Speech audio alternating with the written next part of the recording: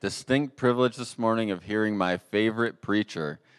This person has been preaching to me for 20 years. Her best sermons usually happen in my house when I do stuff that I'm not supposed to, and she's very gracious. So would you guys welcome my wonderful wife, April? Thank you. It is a pleasure and a privilege to speak to you this morning, and I'm just going to go ahead and when you're asked to preach on a holiday for a specific thing, you always try to I wonder, should I preach a sermon directly related to that specific thing, like just for moms, or do I try to preach a sermon that's for everybody? But this morning I decided to go ahead and preach a sermon right to the moms because we have so many decisions to make in life already. I figured I would get a little bit controversial and share a message on something that in our culture is hard. There's a lot of decisions to make, so I figured I would just lay it to rest and preach on the biblical perspective of vaccines and God's heart for kids. So if you'll bear with me for a second, you can open in your Bibles to the book of I'm Just Kidding. I will never do that. But I am going to preach a sermon that is directed towards moms this morning. And I know that God can illuminate and reveal things to each one of us, though, because it's still about God's call, and it's about His purposes, and it's about people. So the sermon this morning is actually titled, Walk Worthy and Don't Grow Weary, and I won't be preaching about vaccines. So how in the world do we not grow weary when we're doing one of the most demanding, constant, and relentless things out there? It's the most heart-captivating, sometimes the most heart-wrenching callings. And what are we called to? And when John asked me to preach, I was like, oh man, because as you moms all know, we probably have very full lives. And thinking about adding anything to that, I was a little bit I don't know. So I just gave it a couple minutes to think about it, and actually God gave me specifically 4 things. And this sermon is very W-heavy. It's walk worthy, don't grow weary, and then the 4 things that we're going to talk about are water, weed, watch, and welcome. But I'm going to start with a story first because all Mother's Day sermons need to have a good embarrassing story about your kid, and Tessa didn't mind if I embarrassed her this morning. So back in the day on Thursdays, we used to have young adults at my house, and that meant that we had to clean because we were going to have 20 to 25 people. And moms know very well that in order to clean and accomplish anything, kids can't be there, right? Because cleaning while kids are awake is like trying to brush your teeth while eating Oreos. Yeah, it's pointless and sometimes even messier. So I was really happy because that day Tessa was napping, and I was also visibly pregnant. I don't remember exactly how long, but very pregnant with Jill. She's napping. I'm rushing to get things done. I hear her wake up, and she's just happy and kind of singing in her crib, talking away. So I'm like, okay, I'm going to get a few more things done. And then she's quiet, and most of the time when kids are quiet, you're like, what's going on? But she was in her crib, so I figured we were okay. Took a few more minutes, finished a couple things, and then I heard her, babbling and talking again. So I went up, and when I got to the bottom of the steps, it hit me in the face. Now, my superpower as a mom is my smell. If there's anything wrong, I can always smell it first. So I get to the bottom of the steps, and it's like a wall of intensity. And I was like, oh no, what is happening? So I ran upstairs, and I find her super sweet face, look up, like she's not doing anything naughty, and her diaper was off, and it was not brown paint, and it was on the beds and the walls and the crib. And when I'm pregnant, my nose is even stronger than normal, so I was overwhelmed, immediately overwhelmed. I'm already tired. I don't have time for this today. And she wasn't trying to be naughty, so I'm I'm not going to be mad, but now I just have to figure out what am I going to do. Because if I take her out and bathe her, then I have to leave her. I can't leave her unsupervised in the water, and I can't leave her unsupervised out of the water to then clean everything up. So I'm like, game plan is I'm going to leave her in the crib and try to clean it all up. So I'm stripping all the sheets. Also, changing crib sheets was one of my least favorite momming jobs ever, especially while pregnant. It's just super awkward and getting in there. So I'm stripping it all down. I'm in the bathroom, bent over the tub, and I'm scrubbing it all out, holding back my throw up, and I hear her in the other room singing, "Your love never fails and never gives up. It never runs out." And I'm laughing to myself, is she singing that to me, Lord? Or am I singing that to you? But all the frustration and the tension kind of faded away. I started to laugh, and she said, on and on and on and on. Yes, it does. It just keeps going on and on and on. But anyways, I felt like the Lord just encouraged me, made me laugh. In the middle of the mess, he always shows up. He gives you what you need. And I'm going to go ahead and jump into point 1 here. It's called Walk Worthy, Ephesians 4:1. As a prisoner for the Lord, then, I urge you to live a life worthy of the calling you have received. Be completely humble and gentle. Be patient, bearing with one another. And actually, I stopped there and I decided not to preach on that part. As moms, I'm just going to leave that. Maybe John will want to preach on that on Father's Day, how to be completely humble and gentle. I'm going to go back to verse 1, where it says, I urge you to live a life worthy of the calling that you have received. When Paul wrote this, he was actually in prison in Rome. And he had gone there to preach the gospel, to strengthen believers, and to share good news. And he ends up in prison. Not his plan, not his expected circumstances. And the people that he went to preach to, they weren't really receiving his message. But he was determined to preach the gospel no matter what his circumstances were, even when they had changed, and no matter who received it or not.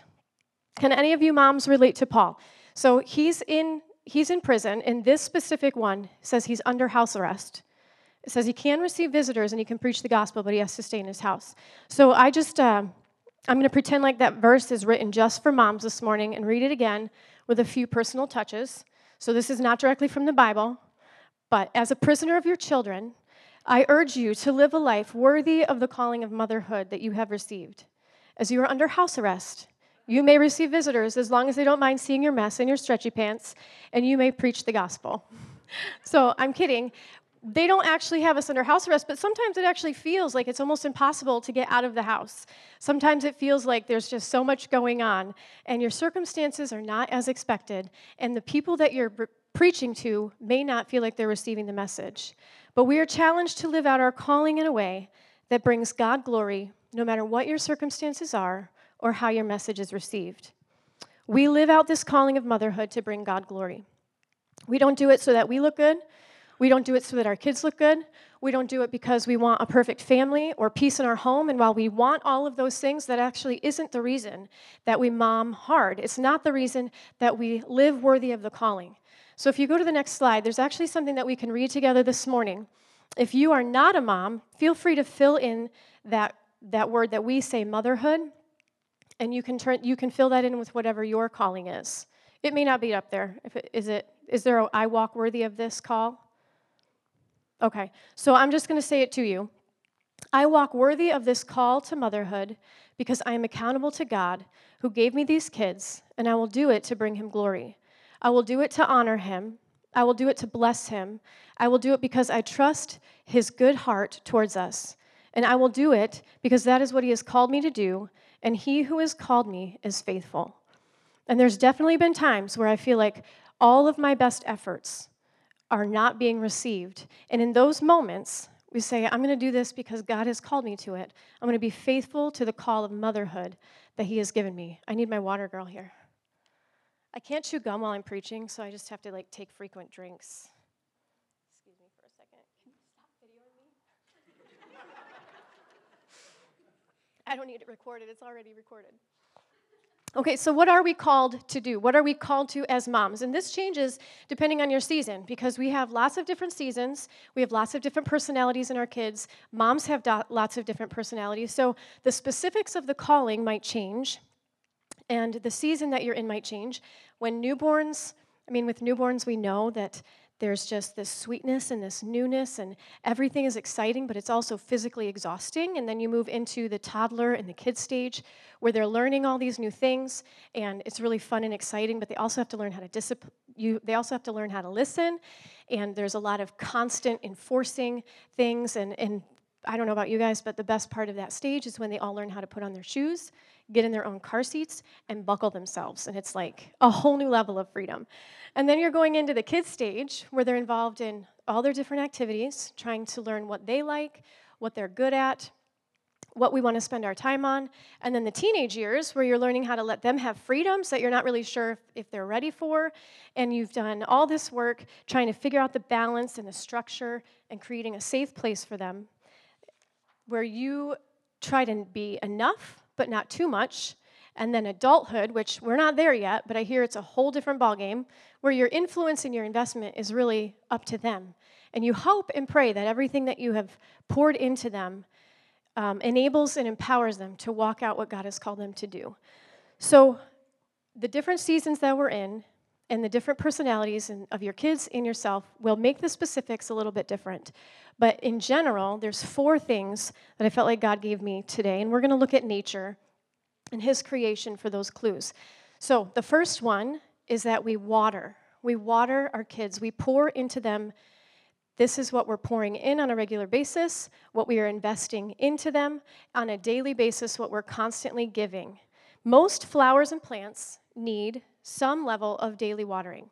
Now, some don't need daily watering, but in momming, you don't really get to pick if you have like a succulent type kid that only needs water like once a week, or a cactus that hardly ever needs it. Sometimes you get the kids that are high maintenance and you just have to constantly pour in. So you don't get to pick how much watering your kid needs, but every one of them needs constant and daily watering. And there's three main areas of watering. There's the physical, the emotional, and the spiritual. And physically, we don't have to spend too much time on because moms, we are very aware of the food saga, right? There's breakfast, and then there's snack, and then there's lunch, and then there's snack, and then there's dinner, and then there's snack, and then it's bedtime, and all of a sudden they need another snack. And if you've been a mom for even an hour, you will quickly figure out that momming is very physical. It's all about food, cleanup, and caring for their bodies. And not just taking care of their bodies, but a ton of decisions related to their care in general, like what food they're going to eat, what clothes they're going to wear, what medicines, if you're going to do vaccines or no vaccines. You're worried about their teeth. Are they coming in right? Are they falling out? Are they clean? Are they straight? What activities are they going to do? And so there's all these different decisions in this responsibility, and we pour into them physically on a regular basis. We are called to water them. And then the next area, we pour into them emotionally. We are called to be a source of emotional support, making them feel seen, heard, cared for, and providing a safe place, which also means having boundaries and sometimes rules that they don't love. And some kids might be louder when they aren't getting those emotional needs met. Typically, kids have a way of expressing that, and some of them may be louder and acting out, and some of them may withdraw and be more quiet, but oftentimes as mom, we have to learn when that kid is saying, I need some time and attention, I need some emotional watering, I need some extra support. When I was in 6th grade, I'll tell you a story of my mom, because it's Mother's Day, and she was really an amazing mom, and this is one of my core memories. So I'm moving to a new school. Up until then, I had gone to a Christian school, kind of had my crew, and I'm headed to a public school for the first time. We had moved houses, and so it was time for us to move into that district. And I was one of those kids that actually really loved people. I loved meeting new people. I loved new experiences. So I wasn't scared, which is surprising. I was really excited. I was excited to make new friends. So equipped with my long, curly, strawberry blonde hair and my probably borderline over-bubbly personality, I went in excited to meet all these girls, and I very quickly discovered that they were not quite as excited to meet me. And within the first month of school, I had won a lip-syncing competition, which what is that even? We stand up there and mouth words to somebody else's songs, but apparently I was really good at it, and I won $50, and they were all super mad because they had prepared a little trio that they were going to do together. And so that was the first thing. They hated me for that, and then I guess some of the guys liked me, and for whatever reason, they just didn't like me, and they weren't quiet about it. They were crazy mean, you're so annoying, your personality is terrible, you never should have come here, you should just leave. And then finding a lunch table that felt impossible because everybody already had their little crews. And so it was the first time in my life that I felt like maybe I'm not okay the way that I am. And I kind of started getting tired about it. I was okay in the beginning, but I remember one day in particular, I came home, and I had held it together until I got home, and then I just started bawling. I couldn't handle it anymore. And my mom, so I'm in 6th grade by now, I'm the size of Tessa probably, and it wasn't common that I would sit on her lap at this age anymore. When we were little, I did that a lot, not so much anymore. But I remember her pulling me on her lap, and she just let me cry. And she hugged me and told me I'm okay, and she explained to me what jealousy is. And she basically said that the problem wasn't that I was worthy of their hate, but their jealousy kept them from seeing any of the good in me. But not to let it make me mean or angry or treat them the same, but that they will grow out of it. And so I had to experience for the first time, like, they felt this certain way, but that doesn't necessarily mean that's because that's who I am. So she gave me the emotional support that I needed and the love and the comfort, but then she took it a step further. And she started speaking God's truth into my heart. And she said, my spunky personality, my friendliness, and my red hair was a gift, that God made me that way on purpose. And it resonated and it became louder than all the other voices because she spoke to my spirit about who God had made me to be. And that's going to be the third area that we pour into as moms. We pour into our kids spiritually. Can you take the lid off for me? That's what your job is. So, physically, emotionally, and spiritually. And these first two, when kids are deprived of physical affection or emotional support, they usually have a way of being pretty loud about it. They can somehow express their needs, but oftentimes they don't even realize if they are spiritually deprived. And so we have a ton of kids walking around who are dehydrated spiritually and who are desperately thirsty for a drink of the water that doesn't run dry. And we sometimes are guilty of providing solutions or distractions to try to fill and figure out if that will keep them happy. But what they really need is to engage with the God who created them, to learn how to have an active relationship with them. And when they're little, we are spoon-feeding them. We're teaching them verses or songs and taking them to church and putting them in positions where they can hear the truth on a regular basis. And as they get older, we have to teach them how to have this interactive relationship with the Lord where He is the one who can fill their hearts. Deuteronomy 6:4 says, "Hear, O Israel, the Lord is our God. The Lord is one, the only God. You shall love the Lord your God with all of your heart and mind, with all of your soul, and with all of your strength," or your entire being. "These words, which I'm commanding you today, shall be written on your hearts and mind. You shall teach them diligently to your children, impressing God's precepts on their minds and penetrating their hearts with His truths, and shall speak of them when you sit in your house and when you walk on the road and when you lie down and when you get up." This verse is talking about incorporating God into every area of our daily lives. When I was 10 years old, my parents took us on an epic vacation. We drove from New York to California over 5 weeks, going to a ton of national parks and places to hike. So we went to the Grand Canyon and Bryce Canyon and the Redwood Forest, and I mean, it was 5 weeks long. And what's really even more exciting is they did this with 4 kids and a grandma in a van without any electronics or devices or Google Maps or any of those things that we have now to try to keep kids happy. And on cameras that required film. You didn't even know what the picture looked like when you took it. You just hope that everybody's looking at the camera. And if you want to record it, like now we have our little phones and our videos we can just whip out. My mom and dad literally had this camera on their shoulder that was like the size of a boombox. So shout out to all the parents who've ever camped with kids and those who take them on vacations that when you come home you feel like you need a vacation from your vacation. But at this point in our vacation, it was my turn to sit in front next to my dad, and we all took turns because we were old enough. We were between back then it didn't matter as much anyways, but we were between the ages of 8 and 14. So it's my turn to sit in front with my dad, and we're driving. We're coming up to this place that is just like desert for miles. Blacktop, two-lane highway, and desert for miles. So much to the point that they have signs, like as you're getting closer, it's like, make sure you get gas. Make sure you stop at the rest stop. You're not going to have anywhere to stop for the next, I don't remember how many miles, but it was a long time. And, okay, so another funny thing about this vacation is that my parents loved to take souvenirs, but they didn't buy souvenirs. My dad, he still does this, would find hats, free hats, any hat that was like along the side of the road or somebody left somewhere. He would take these hats and wash them, and so he collected hats from like all over the country. And my mom loved beautiful rocks, and they weren't not just like little rocks, but like big, beautiful rocks and driftwood and wildflowers, and she would take them home, and she had this, I think she still has this big, huge, gorgeous piece of driftwood in her garden. So we're driving, and my dad, of all things, sees a box of rocks, like how random is that? A box of beautiful rocks on the side of the road in the desert. Like, was it a setup? I don't know. But he thinks, being the good husband, he's going to pull over and maneuver our 12-passenger van and our camper around so he can go pick them up. So he starts to pull over, and all of a sudden the van and the camper just sink, like right into the sand.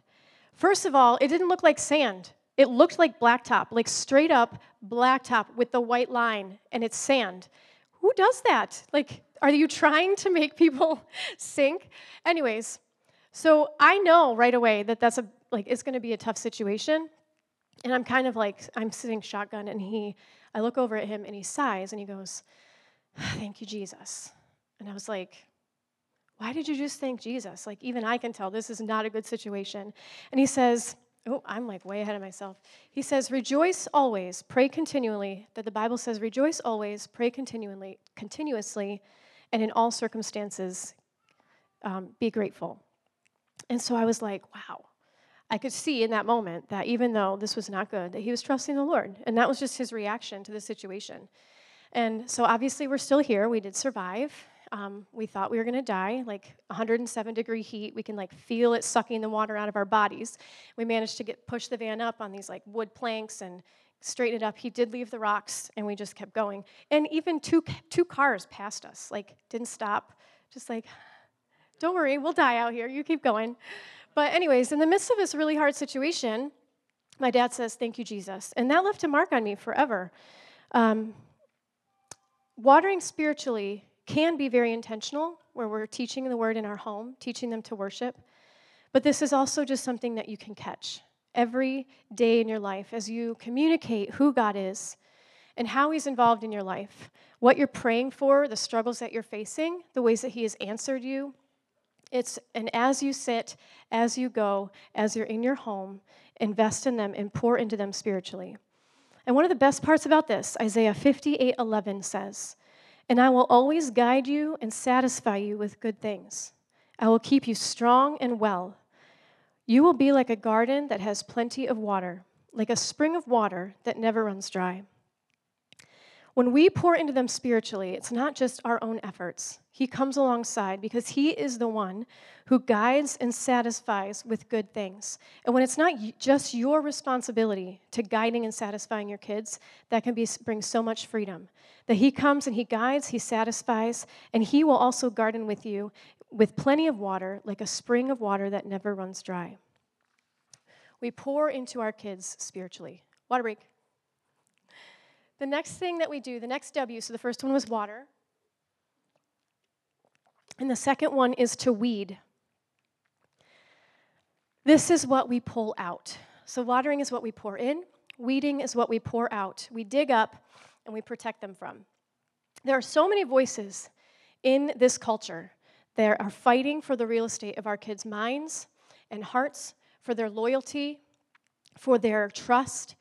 And we are called to help tend the garden, to pull those weeds that want to climb up and choke out the life flow, that want to keep roots from growing and want to keep them from blooming.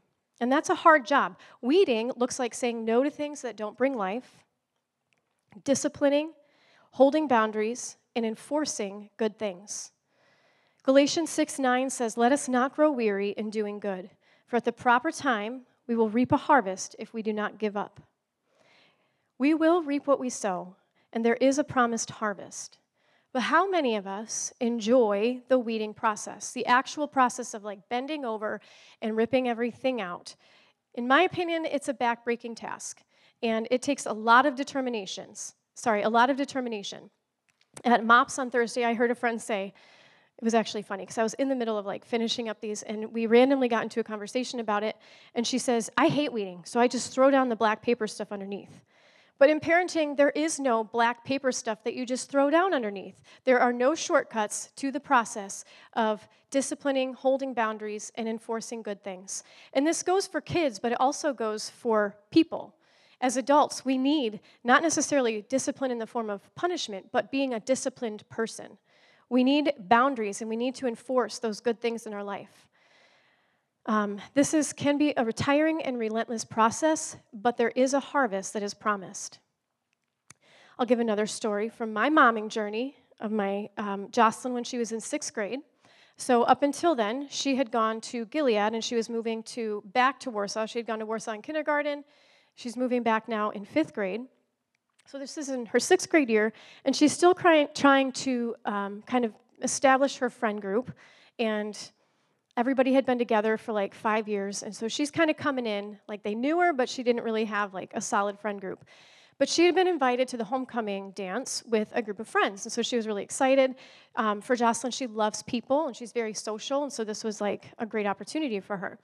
But somehow, somewhere in the process of getting ready, I don't know why, I can't remember, she got a little bit stressed, a little bit crazy, a little bit sassy maybe, a little disrespectful, and we tried to reel her back in and give her lots of opportunities to kind of recover and make better decisions, but she just was not having it. So finally, John was like, all right, you don't go to the dance. And when he said that, first of all, I knew that it was needed, but I personally felt the pain of that. I was like, oh, she really needs this. Like, she needs this opportunity to build relationships, and so I'm thinking of, like, the consequences of this, what that might look like. So we've got the pain and the discomfort in that way, and then we had the pain and the discomfort of now having her home. She didn't want to be there. And you all know, like, when you discipline your kids, like, let's just say you take away screens, that's actually a discipline for you. And sometimes when you have to discipline your kids, it's difficult for us too. It's uncomfortable.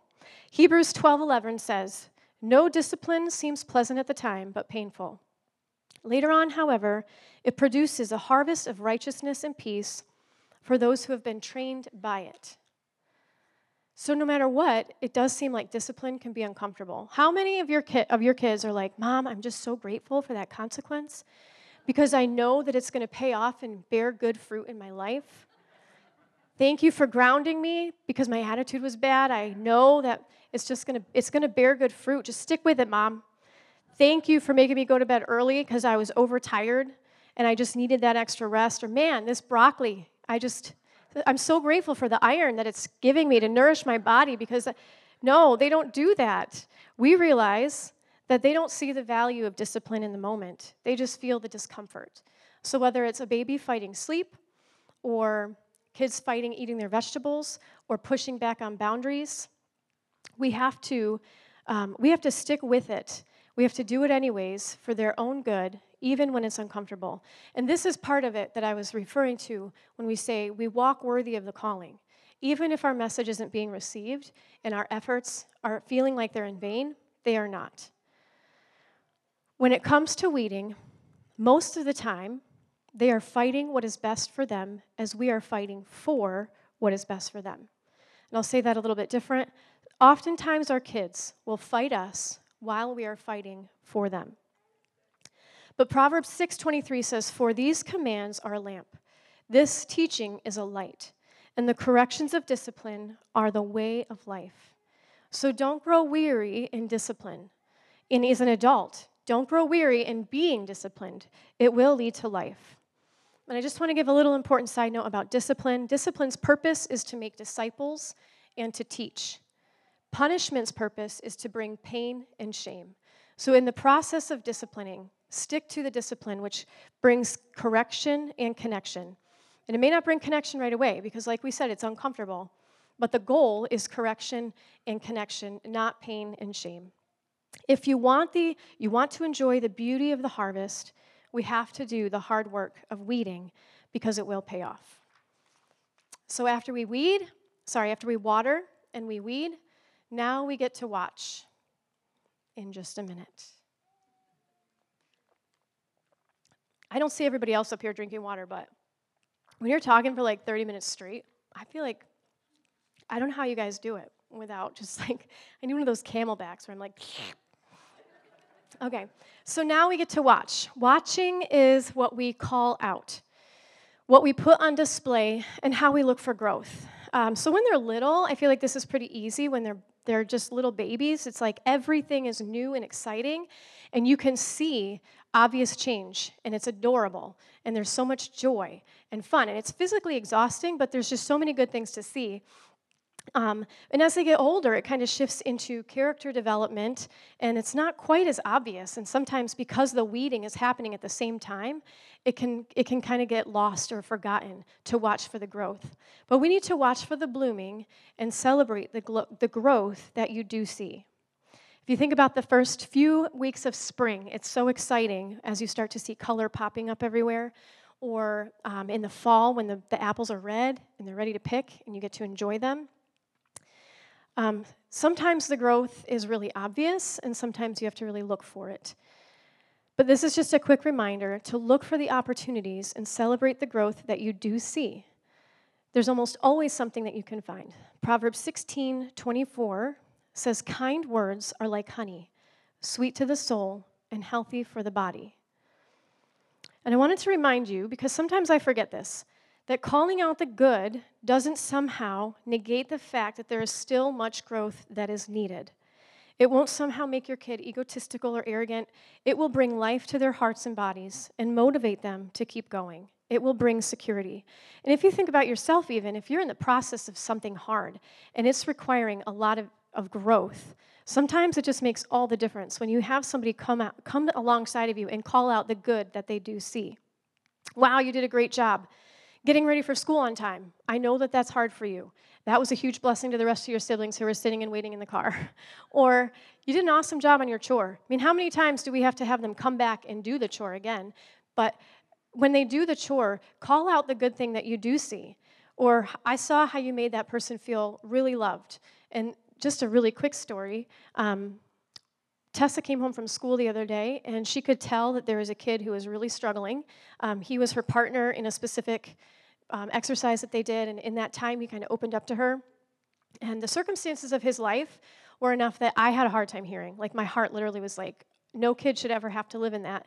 And so she was just like, I don't know what to do. So she wrote him a card to encourage him and brought him a snack the next day.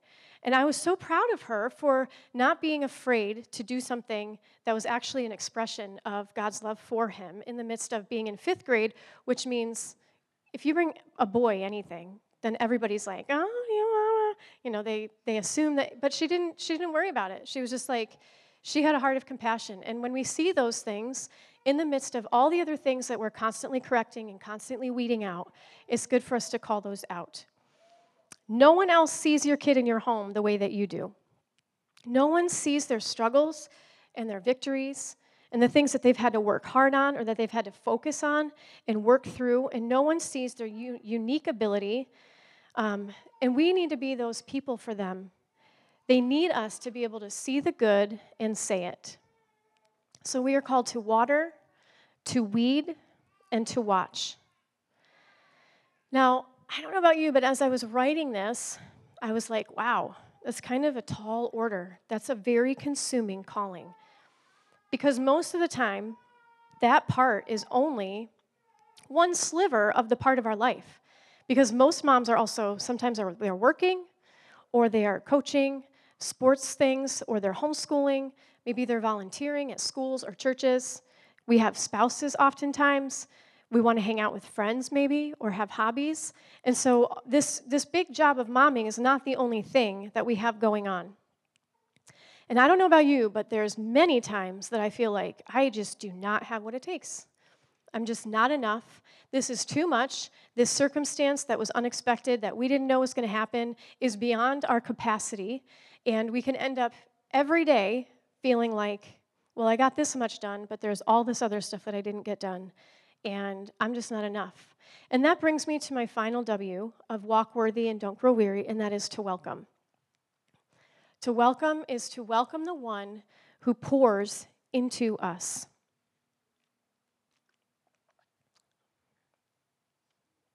Welcome him into our not enoughness. We need God through the Holy Spirit to pour into us and to fill us so we can pour into others. And I love that last song. I didn't ask him to do that one, but it was perfect. So in the midst of you feeling like I am not enough, I know that it's not popular in the self-help world to say to you, you are not enough. Just welcome that, embrace that, because I know what they're trying to do and trying to say you are not enough, but the calling that he has called you to, for moms this morning, that's what I'm referring to. But for others, if you're called to something, it's always bigger than you. It always will leave you in a position that if you're making a difference in the kingdom, it's going to put you in a position where you are not enough and you desperately need the power of the Holy Spirit to come in. And our not enoughness, embracing the fact that we don't have what it takes, opens up the door for the Holy Spirit to come in and to do what only he can do. So we need to embrace our not enoughness and just say, okay, come on in and do what only you can do because I don't have what it takes. And I want to read from the book of Luke to look at the mother of Jesus, to see what God gave her in order to enable her to walk out what he had called her to do. So we're going to look at Luke chapter 1, verse 26. In the 6th month, God sent the angel Gabriel to Nazareth, a town in Galilee, to a virgin pledged to be married to a man named Joseph, a descendant of David. The virgin's name was Mary. The angel went to her and said, "Greetings, you who are highly favored. The Lord is with you." Mary was greatly troubled at his words and wondered what kind of greeting this might be. But the angel said to her, "Do not be afraid, Mary. You have found favor with God. You will be with child and give birth to a son, and you are to give him the name Jesus. He will be great, and he will be called the Son of the Most High. The Lord will give him the throne of his father David, and he will reign over the house of Jacob forever. His kingdom will never end." "How will this be?" Mary asked the angel, "since I am a virgin?" The angel answered, "The Holy Spirit will come upon you, and the power of the Most High will overshadow you. So the Holy One to be born will be called the Son of God. Even Elizabeth, your relative, is going to have a child in her old age, and she who was said to be barren is in her 6th month, for nothing is impossible with God." "I am the Lord's servant," Mary answered. "May it be to me as you have said." And then the angel left her.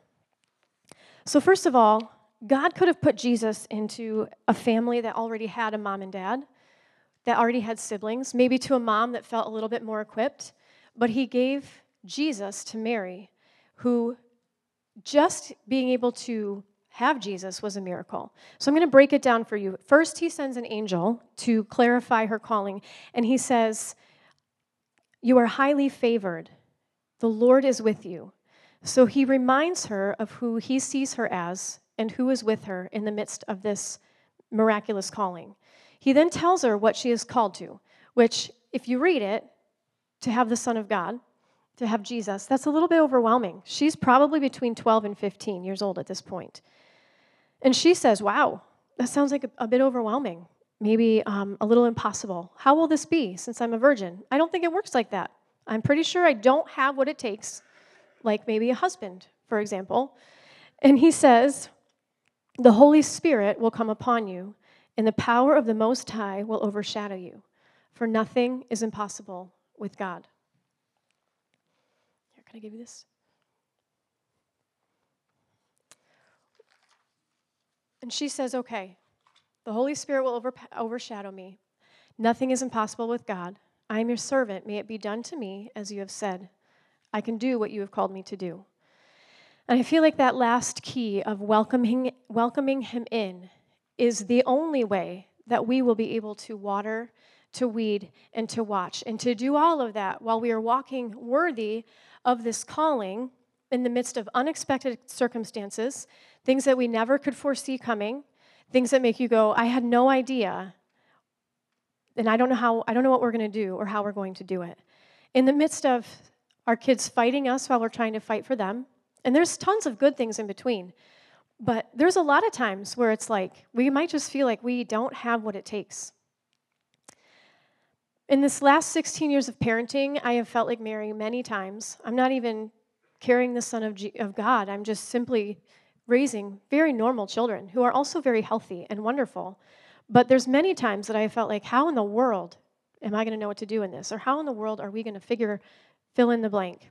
Sometimes it just feels like too much, and I'm pretty sure I'm not enough. And one example is a year and a half ago, I actually have a very clear memory of me standing in my kitchen at my table, and before I got the phone call, I had already had a list of things I needed to do that was way longer than the time I had to do it. And so I started out already feeling behind.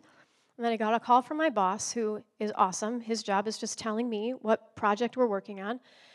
And he says, he gives me what we're doing, and I'm calculating the hours in my head. And I'm just like, this is insane. There's no way I can do it. So I started out feeling behind already, and then I felt like now I'm just kind of like crushed and feeling like I'm distracted. I don't have any clarity. I feel kind of brain fog, like there's just no way I can do all of this.